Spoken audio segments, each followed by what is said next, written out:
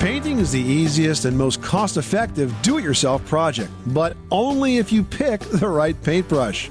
Hi, I'm Tom Kreitler. And I'm Leslie Segretti with today's Money Pit Home Improvement Minute. Natural bristle brushes are designed for oil-based paints. These give an even finish and will stand up to paint thinner when it's time for cleanup. For latex paint, use synthetic brushes.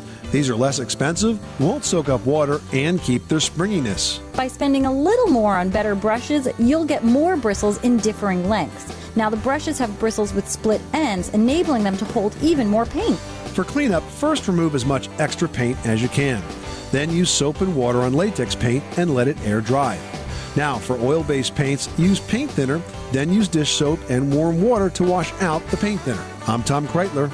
And I'm Leslie Segretti. For more Money Pit home improvement tips, visit MoneyPit.com. You live in a money pit.